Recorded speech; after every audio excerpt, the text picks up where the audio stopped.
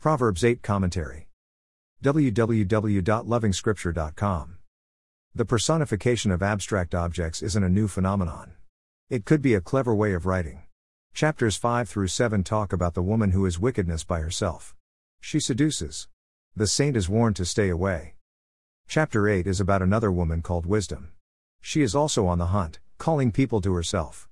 There is no seduction. It is all holiness, simple, and plain. No enticement. Lady Wickedness is all about self-aggrandizement, gold, and silver.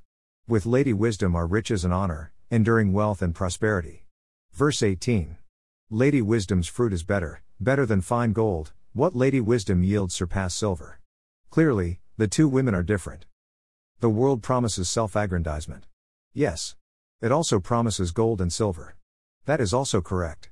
These are Lady Wickedness counterfeit products. They can only lead to pain and suffering. And the customers are putting themselves under the judgment of the Creator God. The real product comes from Lady Wisdom. You cannot give what you don't have. Lady Wickedness cannot give what she is not. Part of humanity's tragedy lies in the creation of abstract objects. We have put wisdom, intelligence, love, and things like joy on the table. Then individuals can select from these objects and keep them as pets or wear them like clothes. No. Joy or love cannot be independent of the individual. So the personification of wisdom is just right. It makes us think of one who called himself peace, love, and light. He is the firstborn of God's creation. Jesus Christ, the wisdom of God.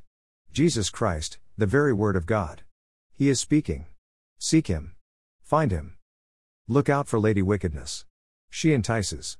Her words are seductive. Any system or individual, group, or ideology that makes you feel enticed must be questioned seriously. Seek something beyond the promises of self-aggrandizement, gold, and silver. More resources visit www.lovingscripture.com.